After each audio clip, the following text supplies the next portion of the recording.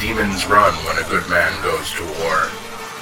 Night will fall and drown the sun when a good man goes to war. Friendship dies and true love lies.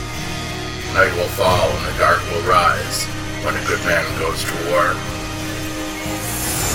Demons run, but count the cost. The battle's won, but the child is lost. 2, true freaks! This is Kari Payton. I'm Ezekiel on The Walking Dead, and I love listening to Two True Freaks Network. I think maybe you should too. Oh, shit! Hi, welcome to your Fear the Walking Dead cast. I'm Scott, I'm back. And you made it to the hilltop. I thought you got lost in that swamp there. This is Mikey Z. I got lost in the swamp of moving my life to another location. So we're in the new studio, first podcast in the new studio/apartment.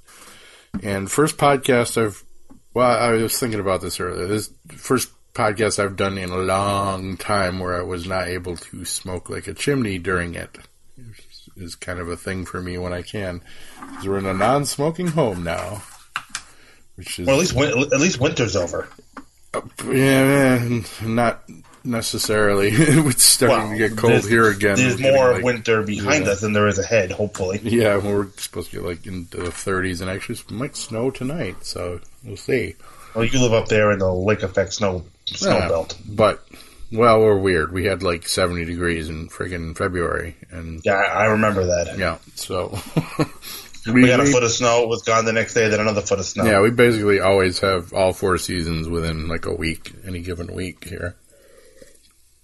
But so no cigarettes, so this could get cranky on my end. But instead of coffee, we're drinking wine, so that should balance the scales a bit. But Mikey Z here, zombie killer extraordinaire. Yes, I am in the same studio that I've been in for the past and the Hughes year today. The Hughes are somewhere flying towards the East Coast as we speak, in Atlanta, no doubt.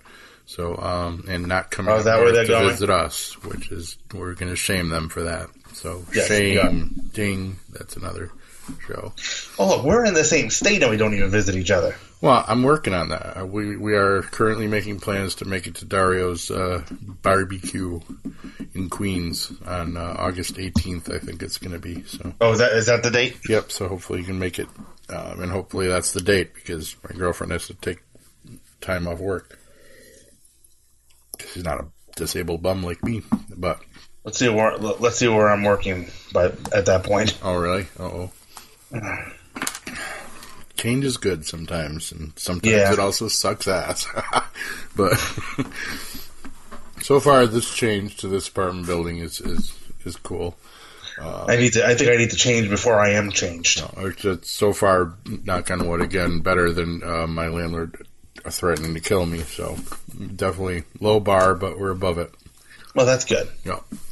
Always raising the bar over there.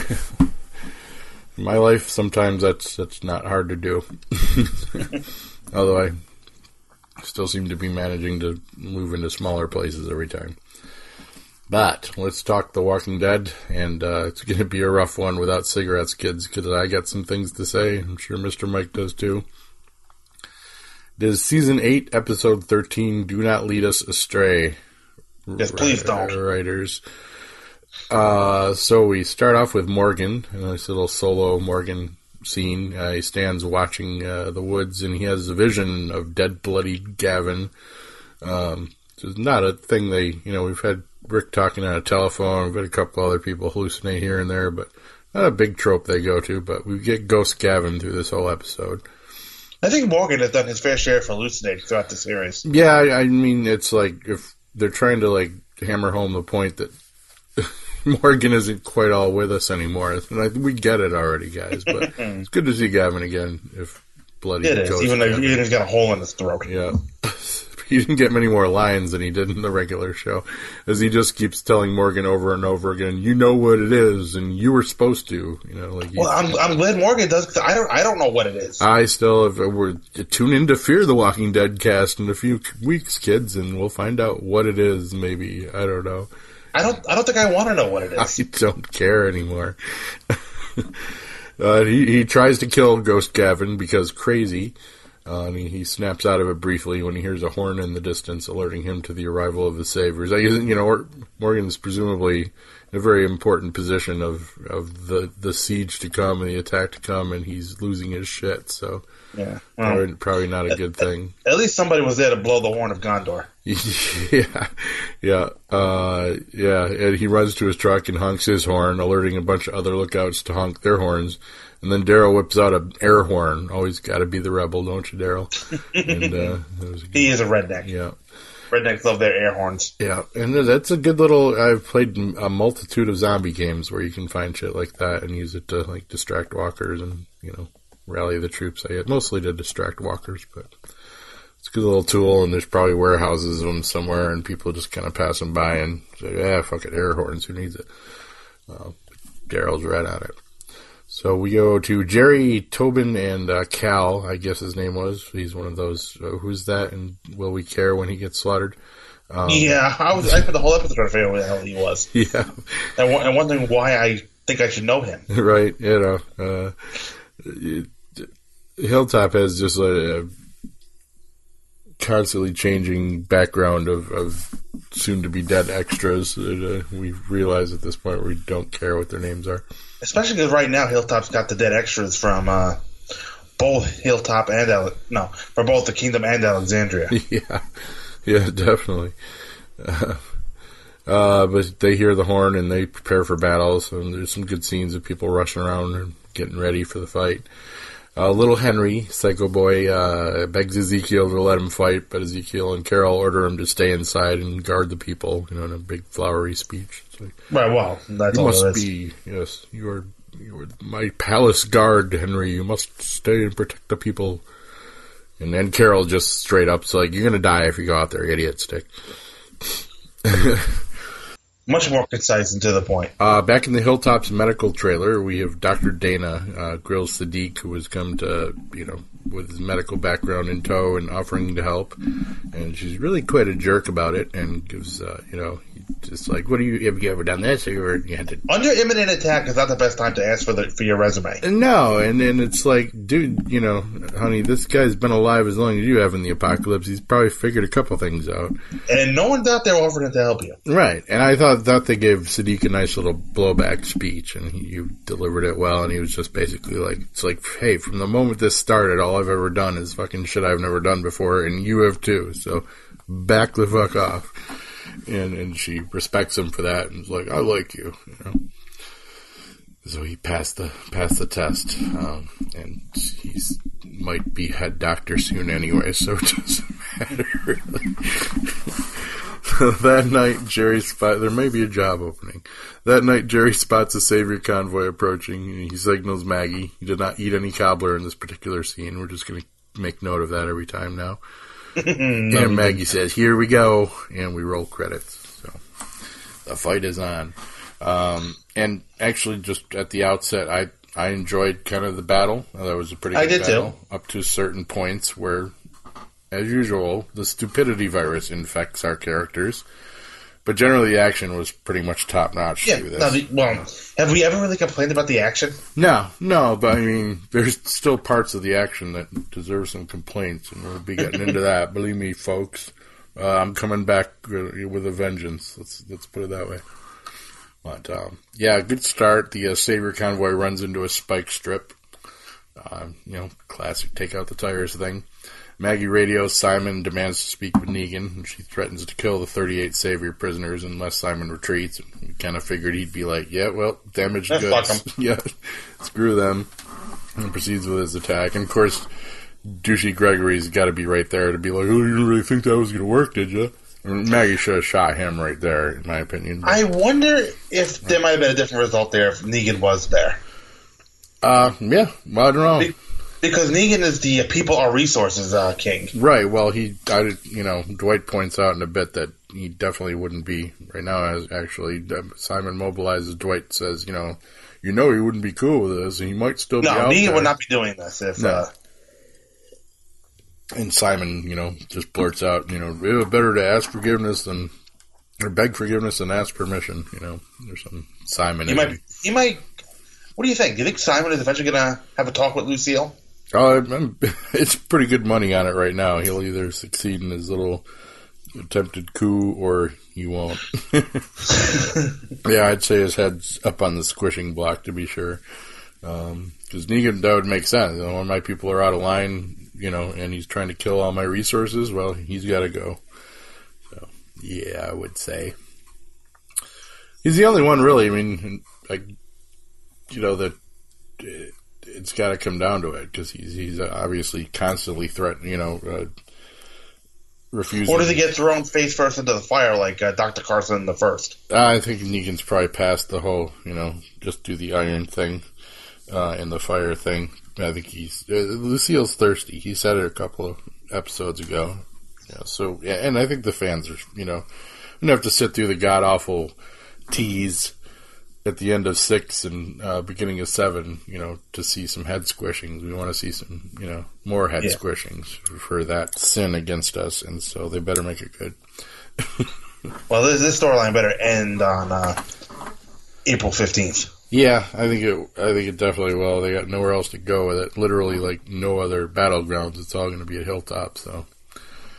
So the attack is good. Well, Dwight and and Simon are arguing about if what do you think Negan's going to do? And Simon's like whatever, and it's interrupted by Daryl doing a very cool motorcycle machine gun attack, which was well shot. And it was. I do question one part of their strategy, but we needed it for the plot. I figured it would have been smarter for Daryl to just drive away from Hilltop and not make them open the doors, but apparently Maggie, being the queen of the apocalypse we hope she is, she's got a strategy, and so Daryl must have known they'd follow him in, and she's got a bus that crashes into him or makes him T-bone this school bus. And so they're right in the gate, basically, so not any room to get the rest of the cars in. It's a little sketchy, though. Have we noticed that none of this planning has been interrupted by Rick Grimes' levels? They thankfully they smartly kept him in reserve for a change. It's Maggie's show, definitely, and she's definitely a better general than Mr. Grimes is. Now, was he there the whole time, or did he just show? Yeah, because he showed up at like the end of the episode, right? The last one you and me recorded, but he hasn't done a lot. I don't, I don't think he did a lot in the episode you guys recorded with me or without me. You missed the one where he. Was that the one? Did you miss the one where he chased Negan around the basement? Oh yeah, that was last week or the week before. We're a little out of time here, kids. So yeah, I saw that one. Yeah, I've watched them all. I just. Everything's getting to be kind of a blur lately in my life. Yeah, I know. That's right. You missed. No, wait, no. That's not the one we got to talk about. That's the one you guys talked about without me. Without you, yeah. With that and. So he was off on his little errand, Right. He was. So I don't know if he was at the Hilltop or if he was coming back from his. Little side adventure. Oh, right. Yeah, I guess he just got back from the Negan thing because he showed up at the end of the last episode you and me recorded, but right. And then the next episode was his fight with Negan in the basement. Yeah. So I think he returned from his adventure. Yeah, because he immediately, just in time basically for his little ambush part. Right. But they definitely had a plan there. I don't think he just came running in from his adventure, and I think there was a plan for him to flank him like he did. So yeah, the convoy gets stopped, and the battle begins in earnest. And I say here in my notes, actually a great battle scene, though kind of still no thought going on to ammo supply. They're just spraying and praying. And as we remember, Simon and crew are actually using infected arrows, and they take out quite a few Hilltoppers.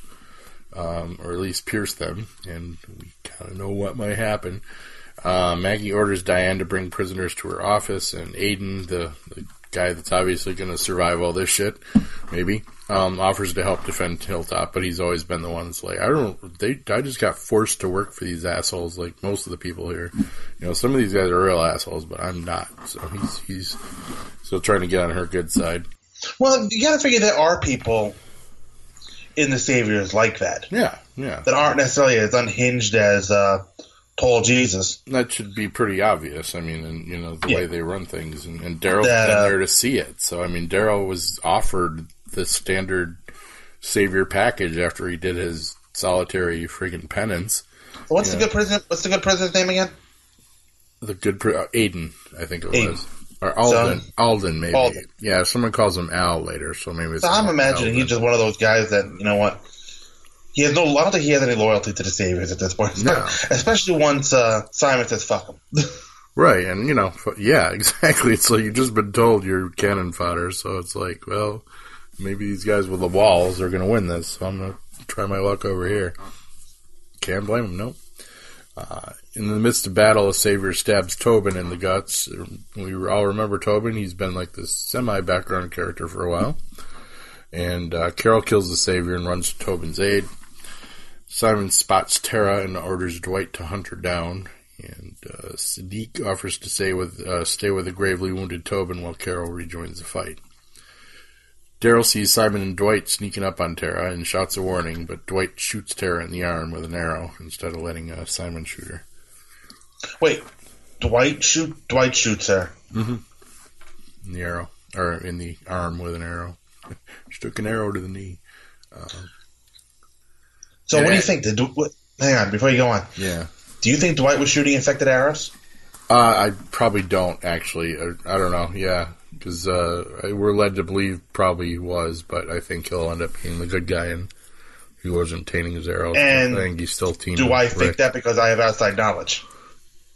Well, you probably do, because I wasn't able to watch it tonight. We're recording on No, I'm talking about from the comics. The comics. Yeah, we do, actually. I forgot about that. Yep. Yeah, it would make sense anyways, because I think he really is. He just wants Negan dead. You know, so right, knowing how the infected arrows thing turns out in the comics. Yeah. We know that there was an arrow shot at somebody from Dwight. I'm not going to say who. Yeah. That was uninfected. Yeah. So, yeah, I got to think they're going the same way here. Because she doesn't get infected. Yeah, he's on as much as we might have been hoping she would. Yeah. Well, he's on a redemption arc, so I don't really see them fucking with that. I think they're going to follow his line through the comics pretty closely, which makes sense. He's good actor's good at it, and it just, you know, they got no excuse not to. I mean, even Tara with her 180 mentions, you know, her and Merle, you know, as far as used to work for the bad guys, you know. Well, Daryl and Tara both did 180s. Yeah, at the same time, basically. Yeah. Which is kind of, yeah. They switched. Which, like the second time I watched this one, I was a little pissed at it the first time. Second time, I kind of gave it a bigger pass. There's some logic to it. Because you know, Dwight, because she knows what Dwight did. Dwight went with the Saviors was to not give away their position. I'm not sure why all of a sudden Daryl is so stubborn about it. I think he just saw it from a different perspective. He thinks he ran back to the Saviors, and in this one, he thinks it looks like he saw Dwight trying to kill her. So can't really fault him, but it just doesn't make sense to do that 180 after the way he defended Dwight in previous episodes. But he only really defended his usefulness at the time. Daryl's always still been like, yeah, we're definitely killing this dude when we're through. So he's only really situationally defended him. Okay. He's looking at it from a tactical point of view. But I think Daryl's kind of been team murder Dwight all along once we're done with him. Yeah, I don't know. Daryl's gotten that ruthless lately. He's just like, nope, they all gotta go. What do we think of suddenly full sentence Daryl? Well, I like it. Finally earning that $700,000 an episode or whatever he makes. We've moved beyond Arnold Schwarzenegger Conan dialogue. Yeah, which is nice. Instead they're listening to our show. They know what fixes they need to make. It just happens too late usually to save the particular season. But back at it, Ezekiel and Rosita shoot out the headlights on this. Oh, here's where my brain starts fucking having an aneurysm. Shoot out the headlights on the Savior vehicles, and Hilltop goes silent and dark. And now the stupidity virus fully takes hold, and Simon, Dwight, and the Saviors prepare to enter the Barrington house with a strategy that is even stupider than when Ezekiel's people got slaughtered, as they creep slowly over open ground in one tightly clumped group of targets to the house. These tracks are side by side. Oh my! Sand people always ride single file to hide their numbers. God, no! It's like military. I don't even know anything about military strategy, but it has to be military strategy 101 to not walk right in the open. Not when there's automatic weapons at play. You don't get close together. Automatic weapons or arrows or fucking grenades. You don't want your people that close together because then there was nobody shooting at them either. Well, but come on. Who could so not? There was stupidity on both ends. When I used to play guns in the fucking sandbox when I was 5, I knew that cover was a good thing. So I just, no, I'm not giving them a pass on this one. It was painful to watch. But Simon... And even dumber on the Hilltoppers not to take advantage of this. Well, considering wasn't it pretty much Simon's crew who just did the same goddamn thing to Ezekiel? No, that was Gavin's crew. Oh, that was Gavin's crew, yeah. But I mean, it's like, just come on. You can't ask me to believe that the Saviors are the biggest badasses in the wasteland and then have them do something like that. It's just... Especially what I figured out the second time I watched it. It just made me even more mad. But Simon also, to add a cherry on top, literally does the Negan whistle as loud as he can. Letting anyone who can't see him know what direction to fire in at least. And then anyone not see this coming. Well, Simon wants everybody to see how free his balls are swinging. Yeah, well, his balls are going to get shot off like that. So what good is he going to do him? But suddenly, of course, a row of headlights turn on and blind the Saviors as the house lights up. And gunfire ensues. And many of them fall as they would. And Simon is surprised. Yeah, completely. It's like, oh, who knew they still had some bullets left? So, yeah, and might shoot him at us through this big house and this open field. No, I just can't. Meanwhile... So what do you think? Is it stupid writing or writing stupid? I just don't. I think they're fucking trolling us now or so. Well, but are they showing us that Simon is an inferior tactician? I guess that would make sense. That Simon is arrogant enough to think he can do that. That could be. That I'll give a small pass on. Because we don't know yet. His hubris is getting the better of him. But again, you can't ask me that these people... You can't expect me to believe these people have conquered a fucking... the apocalypse with these kind of tactics. I don't get the feeling that a lot of people fought back. Maybe, I don't know. With all the freaking gun lovers in this country, are you kidding me? That there should be like nobody left. There should be like 2 people left, and they each have 5 holes in them. It's never revealed how the Saviors were started. But you got to imagine they started picking on small groups. Right, yeah. And eventually they became the biggest group in the land. And you know what? All right, let's go Star Wars here for a minute. They're the Empire. Yeah. They're used to having overwhelming numbers. Yeah.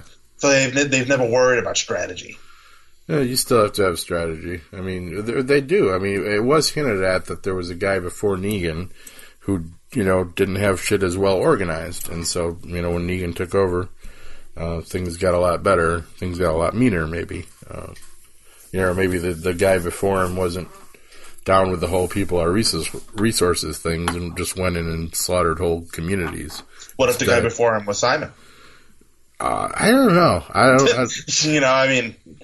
think you guys, you kind of talked about that on the last episode too, I think, and I just don't see it. I don't see Negan letting, it's like the first day you get into prison, you go out and punch the biggest guy there, you know, and they were far more generous to Simon than I was.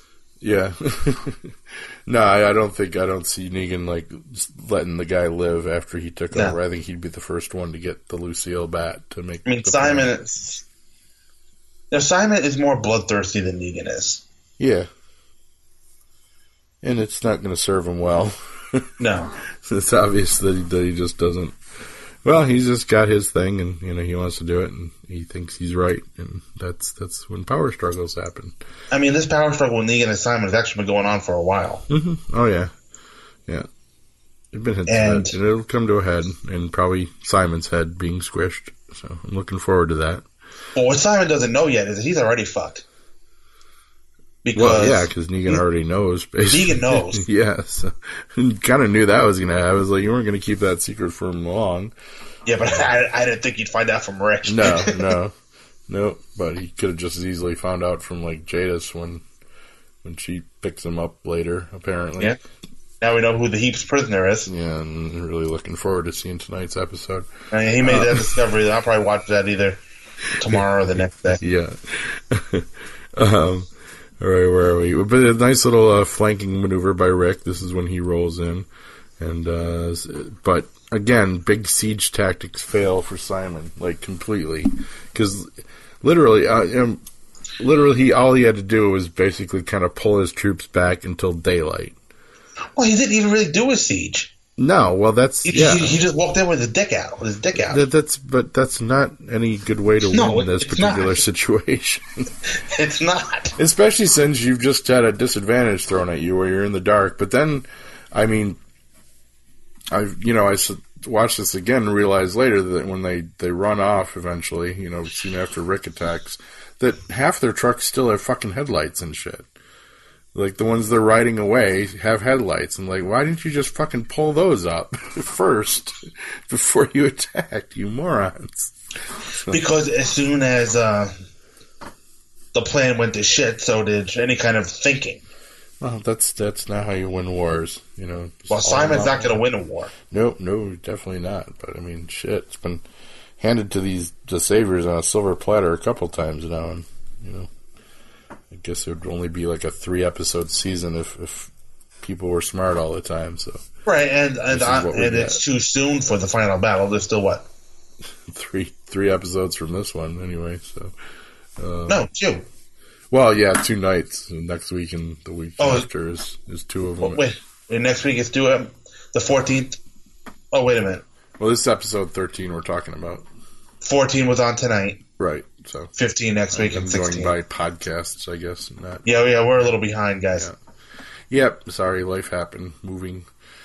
So yeah, I don't know. No love for Simon for me as a tactician. No. I don't think Simon was ever really intended to be a tactician. No. If anything, what you do, he never really showed any tactical abilities previously. So the zombie, infected arrow thing and infected knives thing was quite effective, as we'll learn here in a minute. Yeah, but that was Negan. Yeah, his idea, but that was Negan's idea. You gotta give Simon props for having his archers on the money, so he gets some, but again, he had overwhelming force, and he squandered it. But that was already given to him. Because you could have just as easily, and we know that something like this might actually happen in the comics, so don't listen to Brian and Beth. But that they could have just lit up those arrows and set Alexandria on fire, like will eventually happen in the comics. They did that to Alexandria already. Yeah, but I mean, remember later in the comics it happens again, like right around when Andrea dies. Oh, with the whispers. Yeah. So you've got them surrounded. Burn them out. Fuck this zombie play shit. Burn them out. You think the show's gonna do the whispers? Yeah, I think they'll get there. I think they'll have to. I don't know. I want to start those theories again. Who knows? Because I'm still just waiting to see what they're going to do. Well, I've heard a theory about last week's about the previous episode to this one, but that would bring them too current with the comics. Yeah. Oh yeah, I know what you're thinking. You know what I'm hinting at about. Yeah. Yeah, they could definitely go there. They just kind of planted a seed. It doesn't have to take root until they're ready. Right. But they just got to that place in the comics within the past 2 months, so... Yeah, I'd almost like it to see it'd be something different.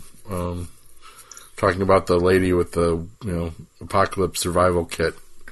The cleanest person in the Apocalypse. Yeah, so she knows how to build a fucking washing machine out of straw and and reeds and rocks and apparently she knows how to grow marijuana too. Because, I'm sure, yeah. Because those two assistants looked stoned. Yeah, most definitely. Well, anyway, back to this week.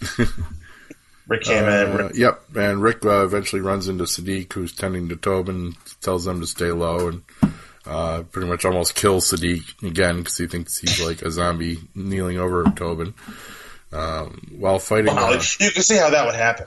Yeah, that one I'll give Rick a pass on, but while fighting, Morgan hallucinates, sees Ghost Gavin again. You know what it is, he says. And he just kind of shakes it off and like, all right, really don't have time to be crazy right now. It's a new job on Fear of the Walking Dead. I can't wait for the answer because I'm sure it'll be hilarious in a horrible way. Rick and Maggie run after Simon, Dwight, and the Saviors as they escape in their vehicles. And here's why I note that they still have headlights. Rick tells Maggie he saw Negan earlier in the day and tried to kill him. And Maggie's kind of like, duh, but thanks. And I swear it was the writers' week off, and some of them let their freaking 6-year-olds write the Hilltoppers dialogue this week because it was just kind of like, I swear that's what it felt like. Rick and Maggie, it felt like 2 6-year-olds talking to each other. I don't know why.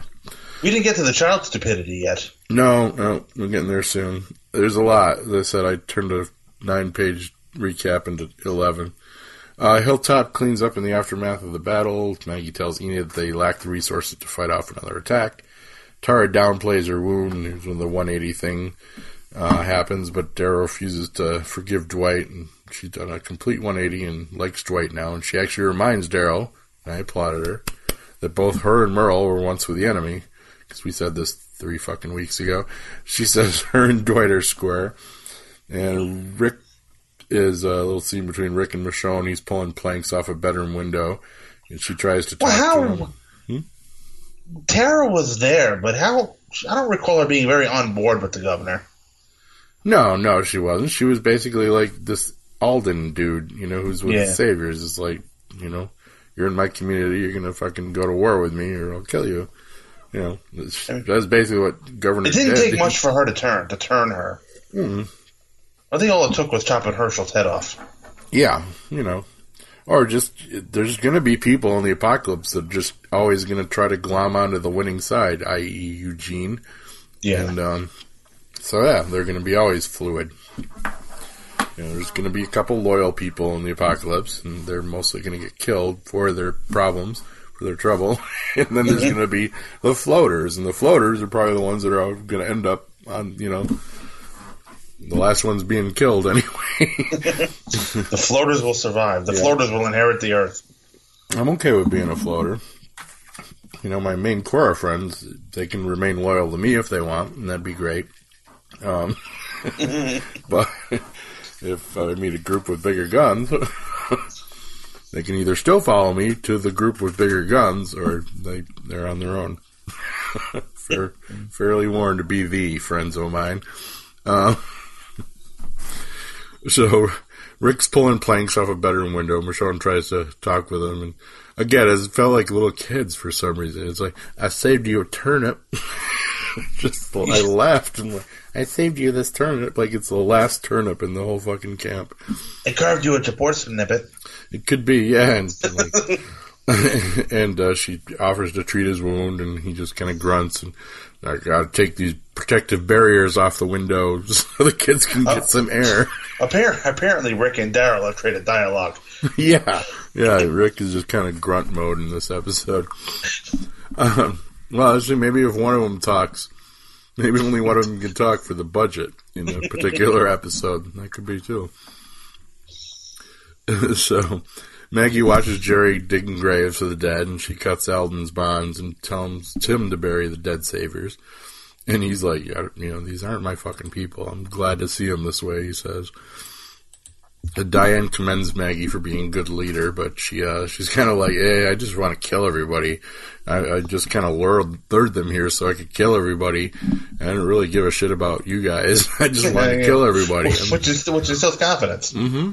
Yeah, it's like, so I wouldn't be giving me any fucking medals yet. I'm not going to the Maggie Rhee motivational speaking seminar. No. I just wonder, it's like, we're almost being made to not like Maggie all of a sudden.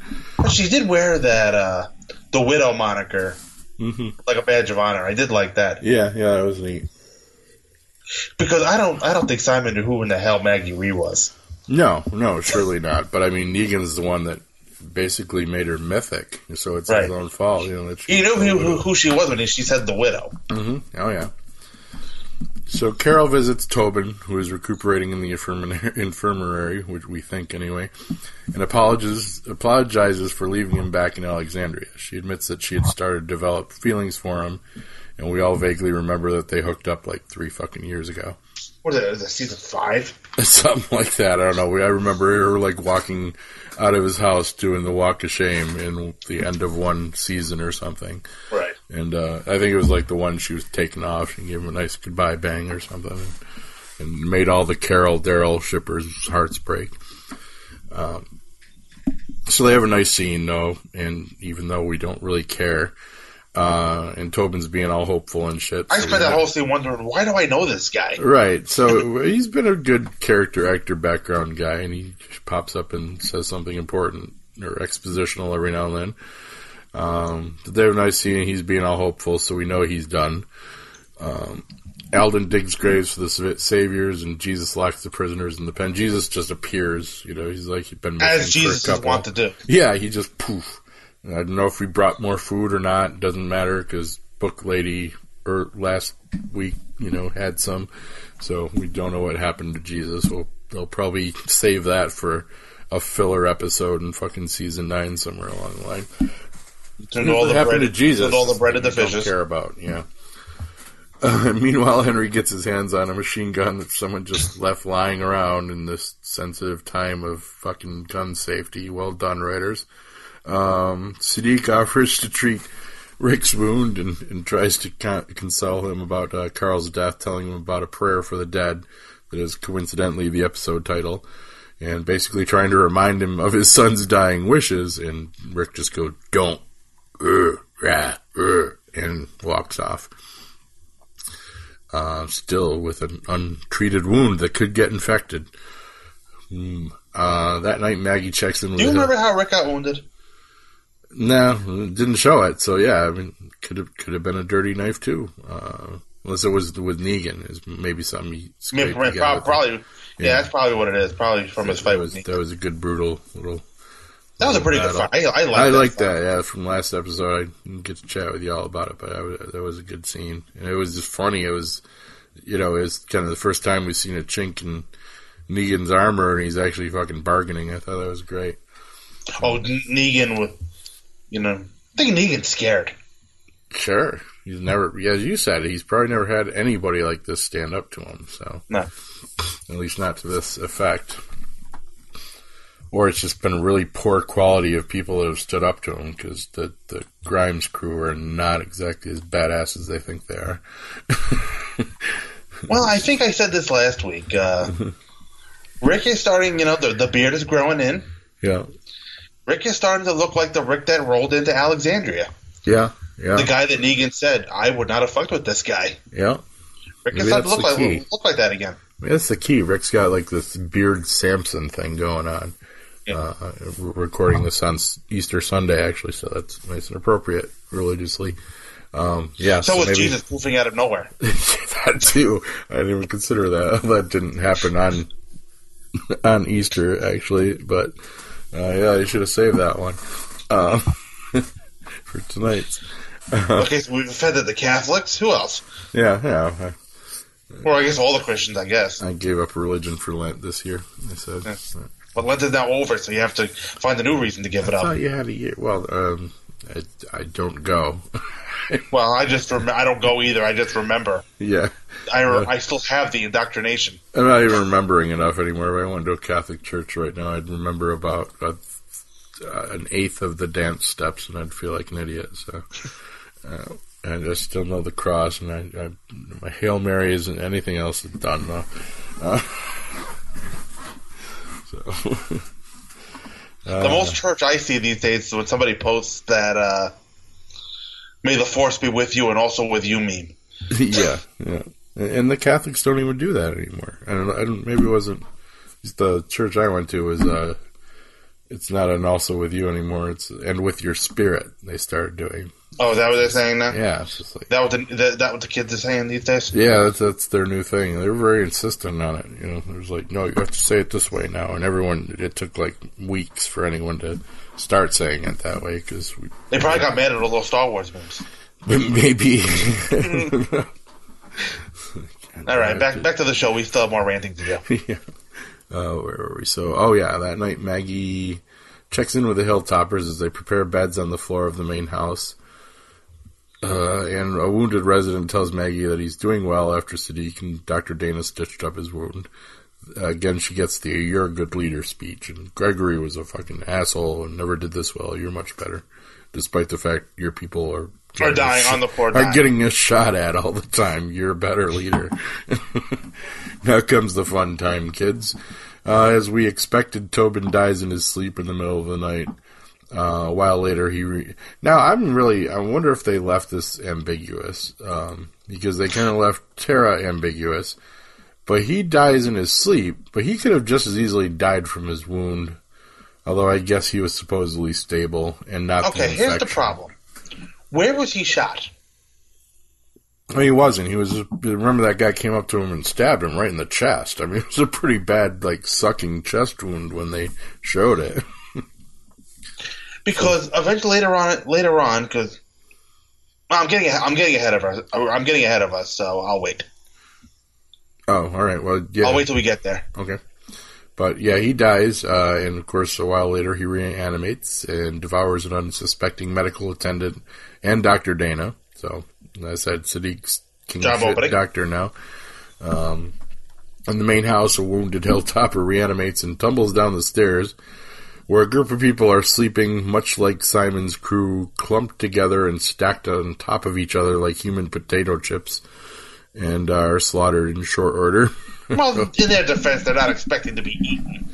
No, but, I mean, there wasn't even... I guess they decided they all had to stay in that one goddamn building, but no other rooms you could split some fucking people up in. I'm just saying. All right, I posted one grenade takes out like 20 people in that situation. I posted something on Facebook about this when I was watching the episode. And let me see if I can find it. And somebody posted, put a comment on it. Let me see. Hang on. All right, while you're doing that, I want a sound effect for. It was Professor Alan Middleton. Mm-hmm. He says, "Seems to me you'd have armed guards in every sick room just for this eventuality." Right? Or absolutely. Why don't they? Or a person on watch, one person awake, with a weapon, sleeping in shifts. Weapon would be preferable, but even just awake would have saved a lot of trouble. So. It brings me to it's not that they were not expecting him to die. That's me drinking wine. Sorry. That they were not expecting him to die.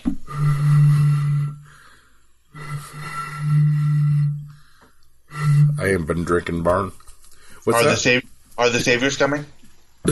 They might be. Yeah. Again, just don't know how some of these people survive this long. Really don't. But it just doesn't seem like they were expecting Tobin to die. No, they couldn't have been. Or they would have been like, I don't know why Carol wasn't up. Like anyone with a fucking cut, anyone bleeding. We don't know if someone got bed or No, and I still can't. Well, there were no walkers, so nobody's expecting a walker. Right. Again, I still can't believe nobody who smeared blood all over their body has ever died, from the infection before. So it's just, I'm still pissed about that particular plot point. And shouldn't he? And nobody noticed the fever, or Yeah, I mean, there's a whole stage of symptoms that come with a walker bite. Right, and he went. And we saw none of really that. Quick. That's why I question whether he actually died from the infection or if he died from just his wound. And then pretty much he started the chain reaction of everyone getting eaten. So I don't think we really even saw anybody else died just from their knife-infected wound. Well, the one guy at the end was in the bed and getting so I guess. All right, if we're talking about it now, we're talking about it now. I'm going here. Okay. Somebody says when they eventually figure out what happens, says no one got bit. We learned in season 2 that you don't have to get bit. Right. That's why Why is that suddenly an issue unless they're realizing that Tobin did have the bite symptoms? Well, that's it. Carol said that. There was never any hint of it. No. And he just got worse and died in the middle of the night because time, Walking Dead time, whatever we need to fit the plot. That's how long shit takes. So yeah. Well, because literally, like, most of this stuff happened, we assume, between the time the lights went off. It did, it happened overnight, but it's not even like it was overnight. Not even like fucking daytime when the chaos, starts. And we've seen people with bites that have lasted fucking days and shit. So yeah, it's always just whatever the plot needs, and it's always pissed me off. Some people go days from a full bite, and you get a scratch from a dirty knife now, and you're a fucking zombie within an hour. So whatever. Yeah. Well, that was an inconsistency in the comics too. Yeah, it was. I mean, it's never been. So to be fair, we can't really blame the show for this one. No, but they are. I think they've used it a lot worse than the comics have. Yeah. Especially situations like that. Like, as you said, at least show us, I guess when he died, they did show kind of his face looked like it was, he was obviously having the infection deal, but it's on the cutting room floor somewhere. All right, back to young Henry. God help us. He walks up to the Savior pen, as we pretty much figured he would, with the machine gun, and demands to know who killed his brother. Gregory tries some diplomacy and sympathy, and Henry threatens to start shooting Saviors until someone confesses, and he's interrupted by screams from the main house. And we had where did we get any inclination that he didn't believe what he was told? Mm-hmm.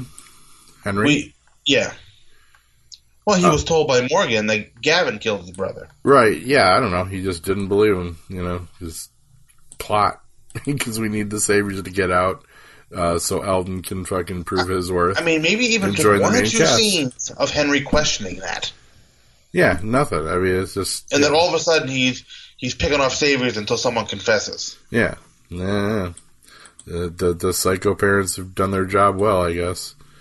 So, who knows? Yeah. And I think Bad Jesus might have confessed if the scream hadn't happened. Because he was getting a little scared back there. You really think so? You think fucking, what's his name there, would have said, yeah, I killed your brother? No, he's too much of a slime. He would have blamed it on Alden. Oh, yeah, he might have. He was getting pretty nervous, though. Yeah. See, an unhinged kid with a machine gun, it's not a bad thing. Were you sitting there saying, don't unlock the gate, don't unlock the gate? No, he's unlocked the gate. Well, I think it was actually maybe Talking Dead, or maybe it was another review. We're not quite there yet, but... No. Mayhem breaks out as the walkers attack, of course, and this is a pretty good mop-up fight. Rick and Michonne and Ezekiel. Jesus and Sadiq fight back, and lots of people get munched. And we even get an amputation, emergency amputation with Sadiq, so if she was still alive, he could have been, there, okay? Did it. He did what he never did before. Yeah. Henry unlocks and enters the pen with an ultimatum, of course. If someone doesn't confess, within 10 seconds, he will open fire. I wonder if someone will tackle Henry and take the gun. I'm surprised nobody sold out Paul Jesus. I know it, but I think that shocked me. They must have ran out of extras, because you only really see, Alden, him, and Gregory, and they're everyone else is kind of shadowy backgrounds until shit happens. But a Savior who was injured during the attack died in her sleep, and figured even the Saviors would have been watching out for that shit, but She conveniently reanimates and bites a nearby Savior, and Henry starts shooting, but Gerald tackles him instantly and escapes with the others. And yeah, it was either another review or Talking Dead. I don't believe that Talking Dead would have criticized them like this, but kind of pointed out that's like, kid, you could just shoot through the fence. Maybe he doesn't know that. Maybe he thinks a wire fence will stop bullets, so I guess we'll give his those spaces. Yeah, they're pretty big spaces. It's not the bank. There is no bulletproof glass here. No, but again, young Psycho, so we'll give him marks for inexperience on that one. But yeah, talk about telegraphing what's going to happen. Oh, yeah. Rick, Morgan, and Daryl kill the remaining walkers, and they notice that, hey, these are all our fucking people. What happened here? And Walker Tobin attacks the Hilltop resident, but Carol wrestles him off and ends him. Of course, it's got to be her. And she informs Rick, Daryl, and Maggie that Tobin wasn't bitten. As we said, Rick recalls that Negan's bat was covered in Walker blood. Right, because I think it was Rick, too, who mentions that. At first he said, well, one must have gotten in. Right, yeah. It's like, well, maybe a walker got in. Yeah, they all sound like idiots. And I think Daryl suggested, no, these are all our people. Yeah. But it's like...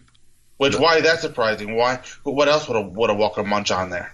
Right. And it's like, it's like, we've been at this for a couple of years now, guys. Either A, a walker got in. Do we even need to have this conversation? It's like, okay, let's fucking mop up here. A walker got in. B, someone died in the night and became a walker. Right, which is what happened. Right. Or, C, someone turned into a walker for other reasons. Someone should have been watching Tobin just in case. Yeah, well, it said they had no idea. Well, yeah, because he had, one of the worst wounds. Right. And I said, I don't know how he survived that long. That was a pretty bad chest wound. But just generally, yeah, one or two people sleeping in shifts. That's all you really need, guys. Keep an eye on things. With a knife. That should be like standard operating procedure pretty much any single night that you're if somebody turns, yeah, someone's got to end it. Yeah. I mean, it's not like they haven't before. I remember Sasha was doing round-the-clock fucking sniper duty and shit, because she was going crazy. And, yeah, it's not like this is their first trip to the rodeo or whatever. So you always have fucking a watch. In any war, it just not even zombie war. Any war situation at all, you always have round-the-clock watches. It's like, does no one go to a fucking library and pick up a copy of Sun Tzu or anything? No, apparently not. Come on. Where are we? Yeah, Negan's bat covered in blood, blah, blah, blah. They put the dots together. One random sick Hilltopper earns his SAG card for their show and begs the main characters to end him, and they kind of look at him like, yeah, we will, don't worry. We're going to go through this again. Rick and Daryl inform Tara, having been wounded by Dwight's arrow, and she basically accepts her fate and feels like karma's a bitch for wanting Dwight dead. But as we've said earlier, I think she'll survive. Yep, she's fine. Yeah, and he was being the good guy even more. And this will be what will convince Dwight or Daryl. This will be the plot that Dwight didn't purposefully didn't infect his arrow, so that's what's going to win Dwight over or Daryl over, I think. Ultimately, because arrow bros,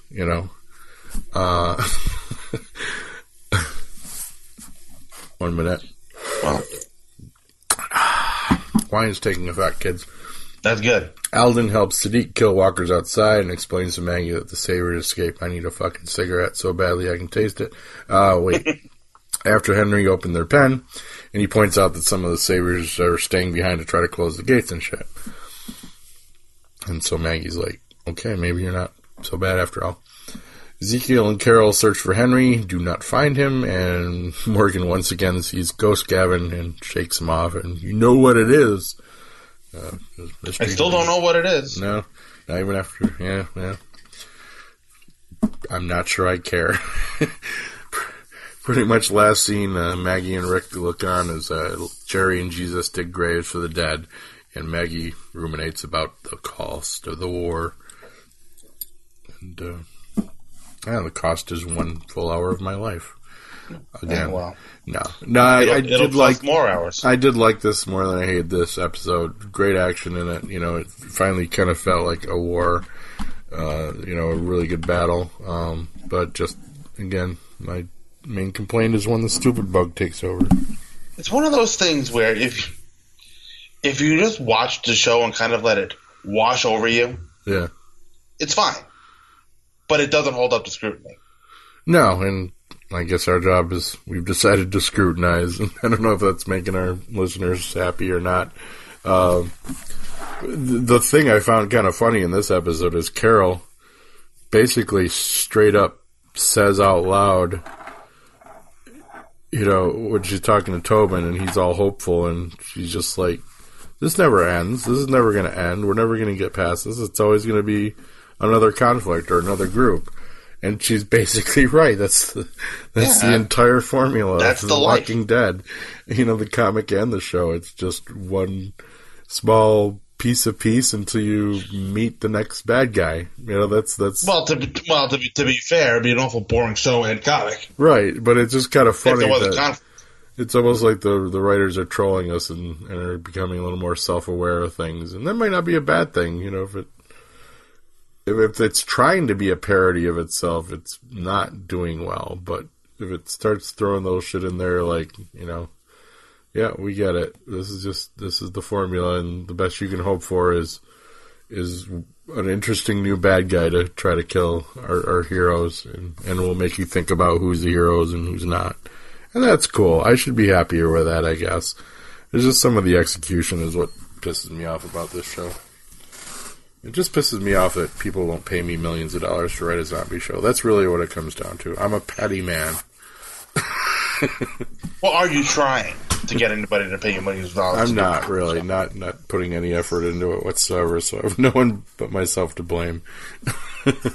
And I think after The Walking Dead has run its course in both this show and the other, and maybe even once the comic has run its course as well, I think the zombie genre is going to have to take a little bit of a nap. Apparently, well, I hear stuff like I heard Z Nation was really good, and everyone seems to love the iZombie show. I can't just get into the concept. I've never, but yeah, this is my Romero zombie universe. That's all I need for a zombie universe. Right. So if this one shits the bed and jumps the shark, then yeah, I don't really need anyone to come in and fill that gap. I got DVDs, so right. Whatever. But and I just think that this concept in general, it's I'm not saying it is a shallow. It's a very formulaic trope concept. It's like you go from point A to point B and find new people to fight, and that's pretty much it.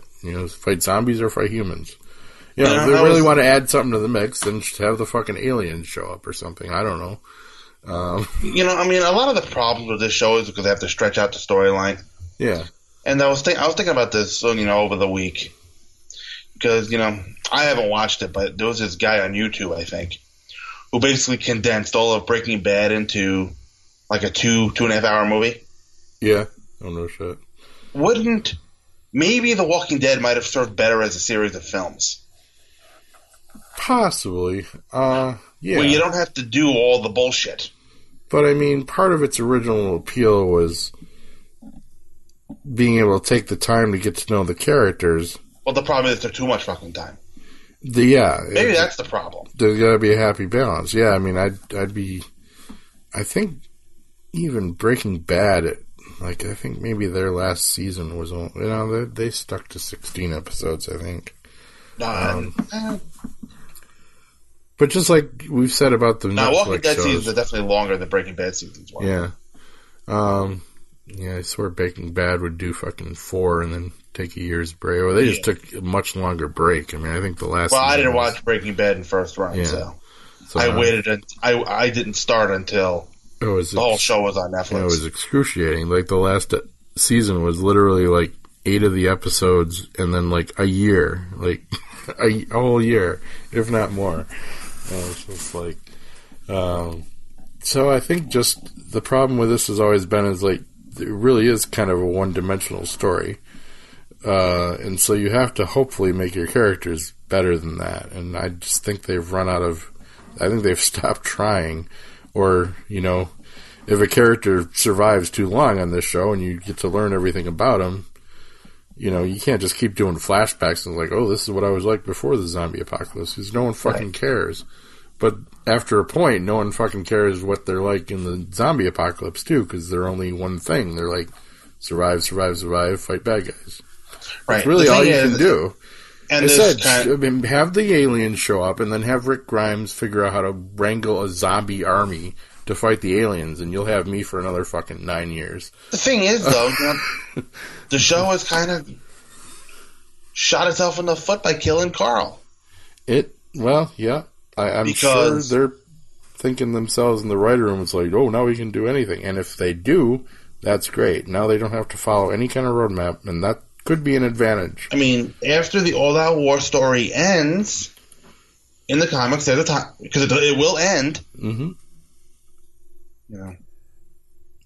Nope, well, they have an opportunity to reinvent themselves a little bit, and if they don't, then they're going to start losing more people, I think. Right. Well, and then there was a time jump, about 2 years, and Rick went into the background a little bit. Mm-hmm. Now, see... And Carl took center stage. Now, here's the thought I had, though. I'm not sure they have to do the time jump now. Because we know the time jump scenes were essentially Carl's fantasy. Now that Carl's not around, we don't necessarily have to be like, zip right to everything's cool and Alexandria's working, for everyone. And the communities are pretty much stable until we meet these crazy fuckers, the Whisperers. So I don't think you really necessarily have to do a time jump at this point. And if they're doing some weirdness with fucking Fear the Walking Dead, they might not want to. Like, if they ever want that show to catch up with this one, then I don't know. I wouldn't go like 2 years into the future. Okay, so maybe they won't. So that might. But do we really want to watch them rebuild? A little bit, yeah. Sometimes I want a little bit more of just everyday life. It should be a zombie soap opera. It should be like care about these people outside of the context of any conflict. I don't know how you successfully do that when you've sold yourself as a zombie show, but I don't know. Okay, but the problem is, I can't say if the show wants to have any longevity. We're in season 8, mm-hmm. and we're gonna have season 9. Yeah. I mean, what any show has to do, any show that's had, a long run. I'm talking 9, 10 plus years. Yeah. The cast is rotated. Well, there have been some marathon ones. Yeah, I guess. I mean, like, I still can't conceive that some shows like Grey's Anatomy and shit, but I guess they have to, rotating cast somewhat. But, well, yeah, they've had a lot of cast is gone. Yeah. Ellen Pompeo was still there, but... I can't conceive how, like, even shit like, I don't know. Like, but ER had a completely different cast when it ended than when it began. Yeah. This is the show where you should do that. And they're not rotating them enough. Yeah, that's. They're not. It's all the Rick Grimes show. That's what I'm saying. It's all the same conversations. There's literally like nothing more we can get to know about these people. I mean, who are we going to transition to? Carl's gone. Yeah. Yeah, I don't think that young actor playing Henry, I don't think he's exactly a strong enough actor to step up and be Carl 2.0. But if you're going to have Henry be Carl 2.0, then you have to have a time jump. Yeah, I think so. He needs to be older. Yeah, definitely. So, who knows? I think, I don't know, Henry's missing at the end of this one, so I don't know what happens to him. But well, yeah, there is that too. Yeah. But I don't think Henry's going to be Carl 2.0. No. And there's still the shit, It's unfortunately said that they can't do what Kirkman does with the book because they're having some issues with some of their players these days, contracts and stuff, and so they're either going to adapt or they're going to sink because that's the problem with making the main characters so important to it for so long. And I gotta think they lost some people after Carl, probably maybe book readers more than anything because we are kind of because now we have no roadmap. No, and I like that, but I don't know. I'd rather. I didn't have a roadmap. I didn't have a roadmap until a few months ago. I'd rather have my no roadmap with Fear the Walking Dead, and I'd rather than with this. Not have fucking Morgan show up in it. I'm really not happy about that. But anyway, gotta. It's my drug though. Guess so. I gotta wait it out and see what happens instead of just reading spoilers about it and saving myself time. But this was a quick episode. Well, at least it wasn't an extended one with massive commercials. So I don't think it was any longer than normal. It went quick because there was some good action, and they kept the conversations kind of short. The AMC app, for some reason, when I watched it, didn't show like 2 minutes of commercials. Really? Oh, that's so good. Maybe that's why it felt quick. Yeah, that's always good. I don't think I watched this one live last time. So I might have watched the AMC recap. But I don't know. That's all I got. What we should try to get. I was thinking of actually getting. This will see if he's still listening to us, because he'll message me if he hears this. Hint, hint. David Pasquarello, and maybe getting him on for the finale show. Which, just because he's not watching. Yeah, I doubt he's caught up yet. But I actually kind of want to grill him, because I do know he's probably at least into the second season by now. And I want to see what his viewing experience is like, and see what he thinks, if he's still listening to us and spoiling basically the entire series. Well, we've already spoiled the whole show for him. Yeah, like he knows who ain't gonna. He knows who he's seeing in season 1 who ain't around anymore on our podcast. So yeah, I kind of want to pick his brain about how that is. Yeah, he's not. There's no mention of T-Dog in our in these episodes. No, nope. Nope, he was gone long ago. Alright, apparently my cat is about ready to be a monster again, so I think I'll cut this short. Hi, why don't you end the show? That'll work, too. Get up here. Yeah, I know she wants to be on the table. You want to come and purr for the podcast? It's a very loud purr cat. Alright, yep. She's on the desk and about to knock my wine over, so. I think. So we're the Fear the Walking Dead cast. I'm Scott. That's Mike Zumo. And we'll be back next week, hopefully with everyone. Bye now. Bye. You've been listening to Fear the Walking Dead cast on the Two True Freaks Internet Radio Network.